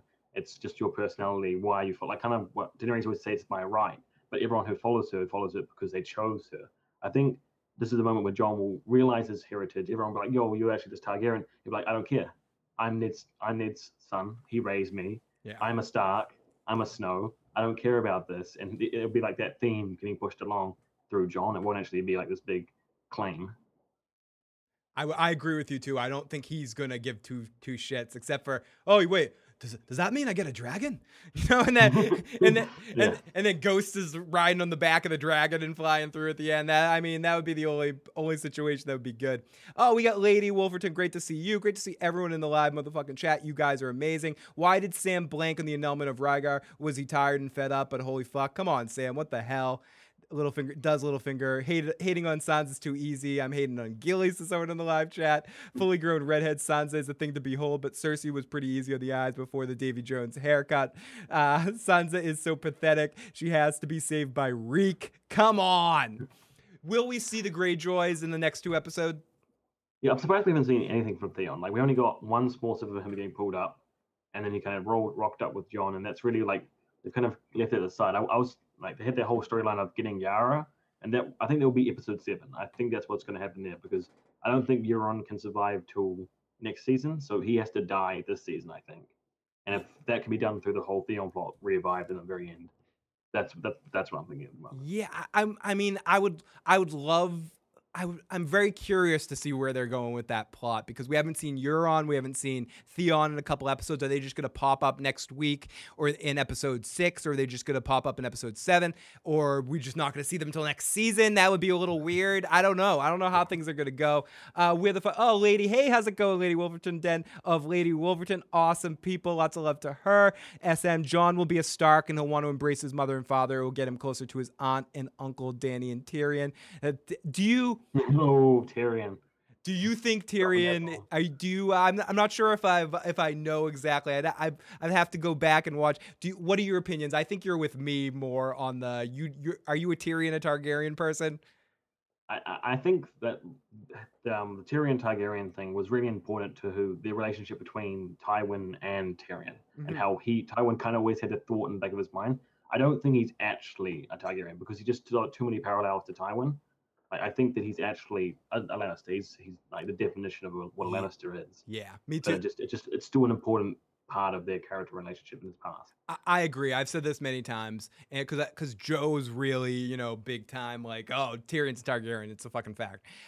I love the thought more that his connection with dragons have more to do with intellectuality and connecting with them on a more intellectual level. And I love having Tyrion be Tywin's true son. I feel like that just makes much more sense. It's poetic. It just works. It's great. I'm not saying it would deball it if he wasn't. It would just make it mean something different. But I in my heart, I think Tyrion's a Lannister. I just do. I think he's a Lannister. He truly embraces it. I don't think for the show to go there, excuse me. The book's different story. We could have a whole discussion about the books besides we're talking about the show right now. The show, they didn't do Tyrion's first wife. I don't see them even going there. How would they even approach that right now? They're so wrapped up in talking about Jon's parentage. You're telling me in 8 episodes they're going to do Jon's parentage, the war, and then somehow introduce the fact that Tyrion is a Targaryen? Because who's going to know that? Who knew that? Who's going to know that the Mad King raped? Is that going to be in the scrolls? Mad King raped, is Sam going to discover that? Gilly's going to say, Tywin Lannister got, wife got raped by the Mad King and bore a dwarf. I mean, I just don't see how they put that in the show and make it a thing. And if they do it with the dragon connection, it's just going to again be hearsay. And they've already done that where Tyrion, the dragons accept Tyrion, but I like it better that they don't see him as a threat. They can see him as a connection. I don't know. Is that similar to how you feel about it? Yeah. I think it would cheapen the relationship he has with Dany and the dragons to just make him a Targaryen. Like, it's better to have it just purely through his relationship with Dany and how Dany trusts him, and he wants to do right by Dany, and the dragons can sense that. Yeah, it'll just make the relationship worse. Absolutely. Shugi dookie quack quack. I don't know what that means, Ryan Evans, but that's amazing. Don't think they'll be covered Tyrion Targaryen theory in this show. Yeah, King of Winter, and that is a fucking scary photo, dude. King of Winter. Don't think they'll cover the Tyrion Targaryen theory in this. There's just not enough time. I agree. Tyrion is a Targaryen. Get the same response from the dragons Jon did in season 6. Fucking Moon Boy's a Targaryen. Everyone's a Targaryen. Everyone is a fucking Targaryen. The whole world is a Targaryen. Well, no, considering the world of Westeros and how many people the Targaryens were having sex with and doing that, and probably how many bastards are out there, the whole modern day, or the modern as we know it in Westeros right now, the one we watch right now, could all have Targaryen blood in them. I mean, that's definitely out of every family, they're the least likely to spread because they're normally in the same tree. Actually, that's out of every family. Dude, that's actually a really good point. I take back what I said. That's actually a really good point because they mostly kept it in the family. There was a few Targaryens that married outside, or there was that one Targaryen king that sort of married all the lords to kind of put it out there, put that Targaryen love out there. Gilly says oh shit, dropping shit all over the place. I like the fact that Tywin hated Tyrion, but Tyrion was the best thing you could want from a Lannister. In my eyes, Jon will always be a Stark, and Tyrion will always be a Lannister. I mean, either way, no matter what with Jon, he's a Stark. I mean, we know we know. It's not even a matter. Why am I even saying this? It's not a matter of if. It's a matter of a fact. I mean, Jon is half Targaryen, but he's also Stark. I mean, that's a fact of what he is. He's got the ice and fire going through his veins. He's Azor High. He's a cool dude, and he has a small penis, and he's amazing, and he licks pussy wonderfully. He's the fucking king of the shit, okay? He's on my shoulder right now. Look at him. He's right back there. Look at him. He's always hanging out. Okay, he craps sunshine and pisses rainbows. Okay, he's fucking Jon Snow. Whatever. Sir Pounce is a Lannister. True fucking Lannister. True Lannister. We'll take one or two more questions, and then I'll let King Mckay go because I'm just keeping him hostage here. I'm like, no, this is your first live stream. You're continuing, motherfucker. It's not over yet. I'm like the Willy Wonka ride on the boat. Yeah, is it raining? Is it pouring? Is a hurricane blowing? You're not getting off this fucking ride, motherfucker! Sorry, dude. Okay, so Timo asks, what other show do you watch or would recommend could be currently finished or on, other than Vikings that we talked about, King Mckay, and you talked about Last Kingdom? What's another show you could possibly recommend to people? Old shows, Stargate. Brilliant. I love my sci-fi. Are you a Star Trek fan at all? I'm too young for that. I just couldn't. I went back to like the earliest I could possibly find and tried watching it. It's just I'm way too young and I can't watch stuff that ratio. Yeah, it seems too dated to you. I get it. It's certain shows like that for me too that are past a certain point and I can't watch because it just seems too dated to me and I can't relate to it. The only one else, here comes the shilling Deep Space Nine thing. The only one I'll say to give it another chance, is Deep Space Nine. Has some really good character progression and comes off like a modern fucking show. But if you ever want to get into, but yeah, Stargate's great. That is Rick and Morty. Rick and Morty is a fucking amazing show. Rick.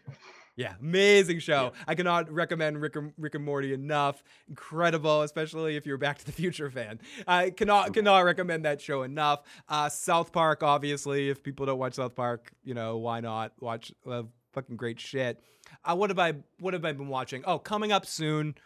Obviously, if you've been into it, I think it might even be released tonight. I might not be sleeping tonight. I might be watching it. I think the Defenders is being released sometime in the next couple of days on Netflix, which if you've all been into the Netflix universe, let's try to pretend the whole Loras Tyrell as the Iron Fist thing. Yeah. Let's pretend that didn't happen. Let's just back away from that quietly.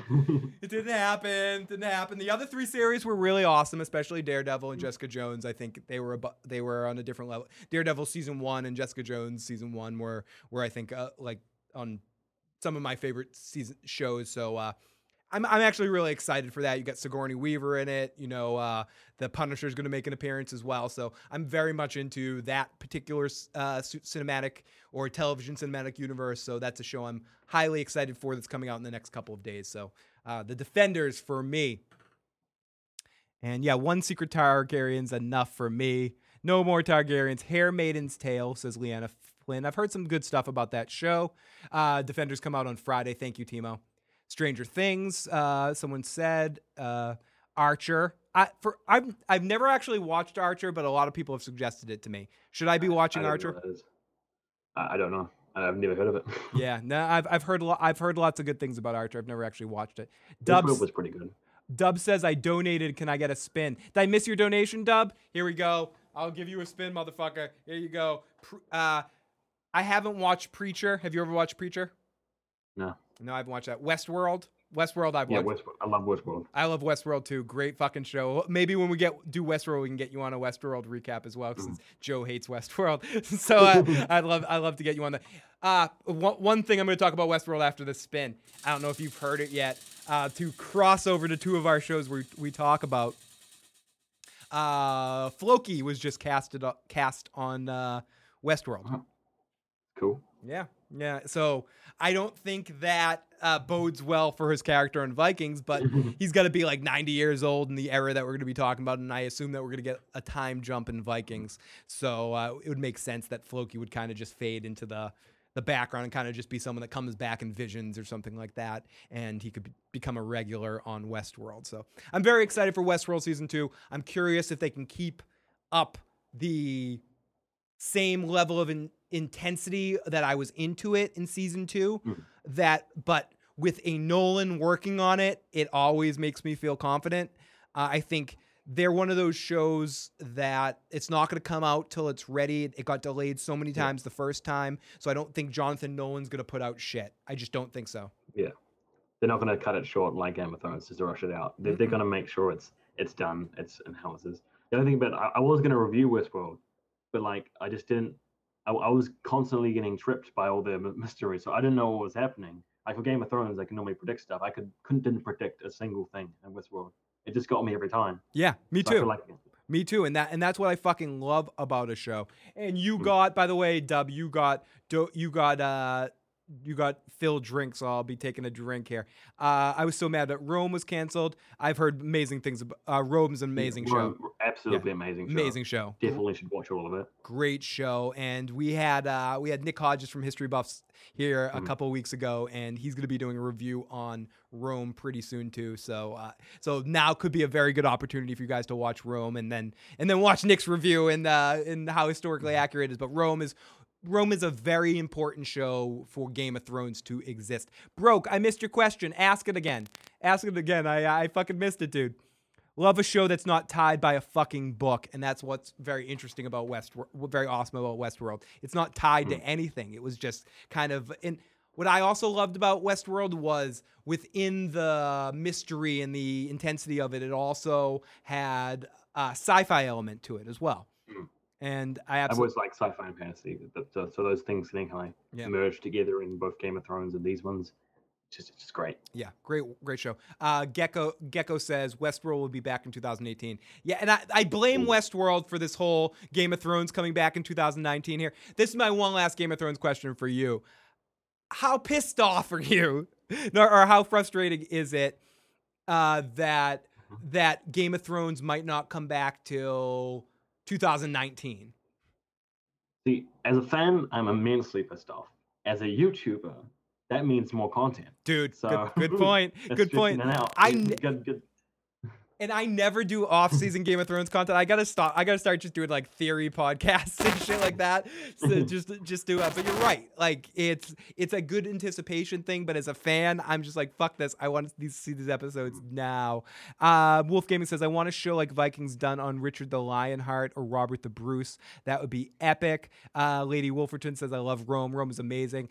Jimbo says, The Man in the High Cask was great. Broke Black Man says, love a show that is not tied by a fucking book. Oh yeah. Fucking great. Rome was great for 2 seasons. Al, Red Sox fan, should have been back though for more episodes. I agree. Well, in the book, it doesn't matter what the book says. Floki is the man.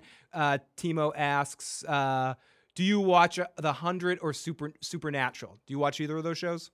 I watched The 100. I actually quite liked it. Even though it's a teen drama, I don't really like teen dramas. I really liked season 2 ending. I won't spoil it or anything, but it was a bittersweet ending. And that's kind of like, I want an ending like that for Game of Thrones. One where like, I hated how it ended, but loved it as well, because like it resolved the huge tension of the entire time in the last 2 seasons, but then was also like horrifying at the same time. Yeah. And that's what I want for Game of Thrones. Resolved, but horrifying. But a horrifying ending. I'm afraid that the show's going to end a little bit too happy, hippie, trippy at the end, and I hope that's not the case. Mark, Murder, She Wrote. Angela Lansbury, great show. That was my favorite of all those investigating shows like Matlock or whatever. Murder, She Wrote was the best one. It was all shucksy. Columbo was also cool too. That's the basis of my Davos, I'm no big city lawyer character or something like that. But that, I'm sort of doing a Columbo thing there. But yeah, Murder, She Wrote actually was a show I was forced to watch a lot because of my grandmother. But Angela Lansbury can sing like a motherfucker. I actually really love Angela Lansbury. So Murder, She Wrote, fucking great show, motherfucker. So Black Sails, thanks for the reminder, Phil. You have to watch Black Sails. Were you a Black Sails fan at all? No, I'm one of those people that if I get into a show, I have to like devote my life to it kind of thing. So I don't like to watch a whole ride because otherwise it would just ruin my life. Dude, I'm the same. Dude, I'm like the same way. And I don't. And when I when I go watch a show, my life gets taken over by it, and I'll just like be obsessed by it and have to watch it every single day, even if it's a shit show where like Stephanie and I get into, and we're like, oh, we have to watch this show to the end, and we have to make it. You know, we have to make it through Charmed. We gotta fucking make it. You know, we're gonna see this horrible teen drama shit. Because I don't mind. I like some horrible teen drama, but certain things just go too far for me, and some shows I hate myself for watching all of it. I'm like, why am I doing this? I need to stop. But I'm like such a TV show completionist that once I start something, I fucking have to finish it. So I'm very selective of what I start. That was Iron Fist. I got halfway through that, and I'm like, this is killing me, but I had to finish it. I have to. Oh wait, that one character, his girlfriend's all right. You know, she's all right in that cage fighting scene was all right. It was okay. Game of Thrones with Marie says, waves to King Mckay. Hi, King Mckay. And let's say Bran almost seems emotional when he sees the Night's King. What if he's being emotional to fight when he's using his emotions as a weapon? Yeah, Joe's love saves them all. So what is going to be Bran's trigger to have like to finally beat the Night King? I think he just needs to practice, right? Practice a little bit more. Yeah, I think he needs to get like to learn how to separate Bran from the Three-Eyed Raven, and I really hope that they end the show with like the Three-Eyed Raven part of him dying and him returning to like a normal character. Yeah, I hope so. That would be. I hope to see that by the end of the series. That would be cool. So there are many uncles now. Drogon has to meet his new Uncle John. Okay, one more time. Few more things. Game of Thrones with Marie. Sorry, I'm having such a good time. I'm keeping you longer than I said. Check out Cersei's River and Terminator Sarah Chronicles. Definitely worth it. Have a good night, Hannibal. Have a good night, Hannibal. Thank you so much. Oh, Hannibal, before you go, don't go, motherfucker. Let's see if we can do this. I was gonna play this earlier. Let's say we got where is it? Let's play. This is a song. It's a cover that Hannibal did. So let's play a little music from Hannibal. It was a song dedicated to me. This song's dedicated to me. Here we go. All right, take 5.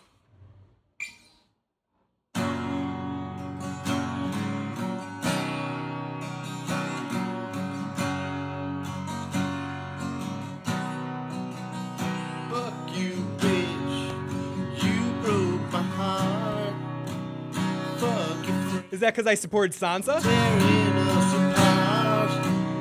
Fuck your dog. Hope it never comes home. Fuck your bitch. Hope you wind up alone.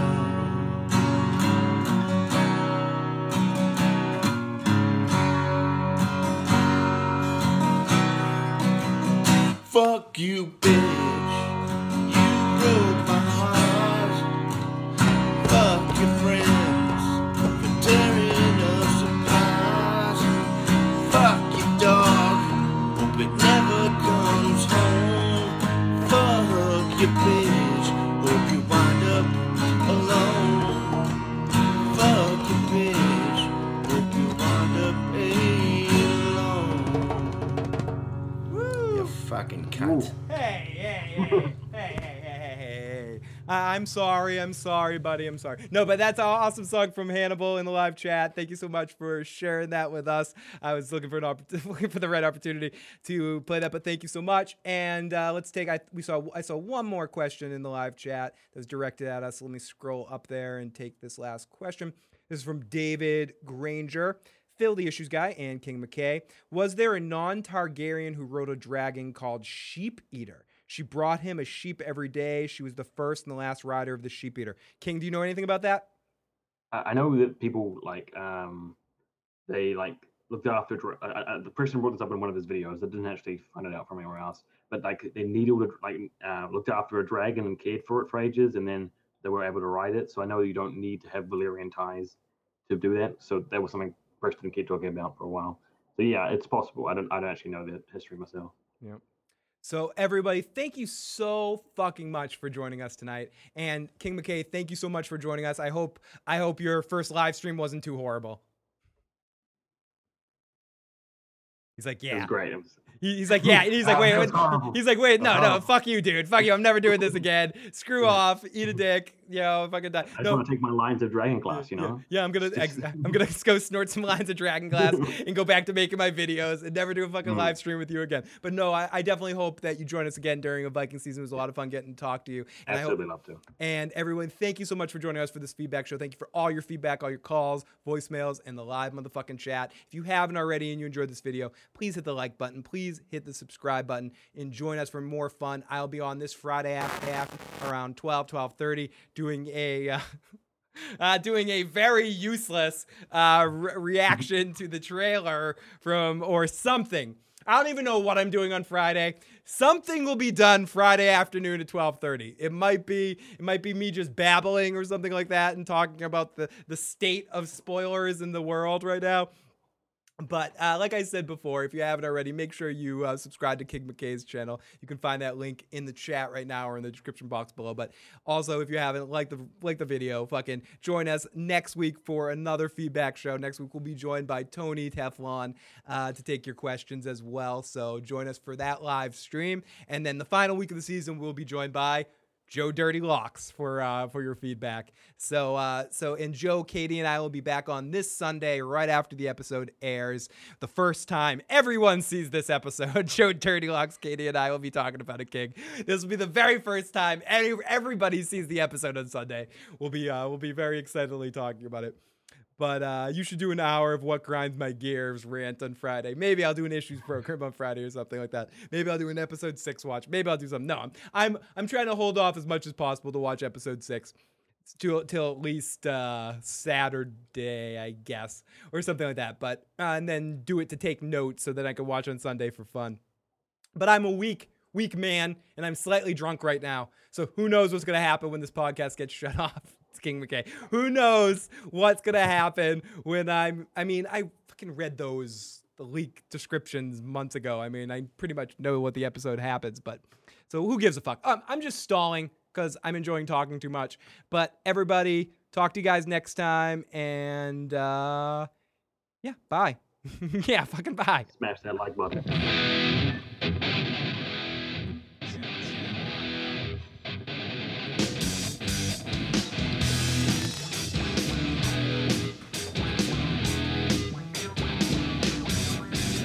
So I took you down to the local clinic. If you pass blood test, my dick will go in it. Told you I'd be faithful, it is true. If you little ass is birth control too. Now the women, it's not wrong. The boy fight this concept and pass it along. Pass her along. Pass her along. So what type of woman is for me and you? I have a simulation, damn it, it's true. Oh yeah, I forgot to thank everyone in the live fucking chat.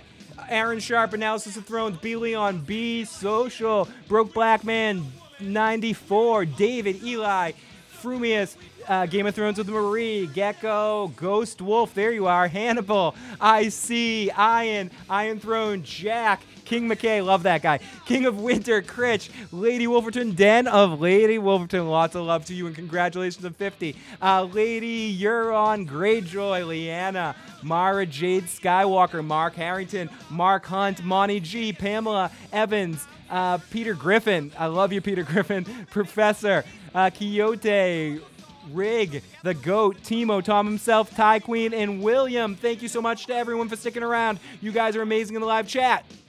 Later. Birth control and blood tests to ever get this shit. Condoms are natural, and plus they feel like shit. We need a woman we all can trust, so we know if we fuck her, our dicks won't turn to dust.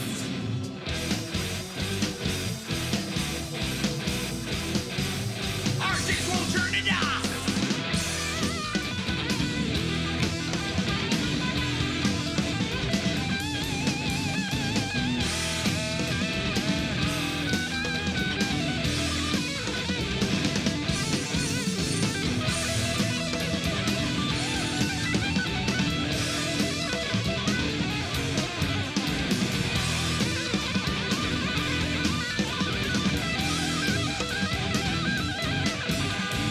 Birth control and blood tests to ever get this shit.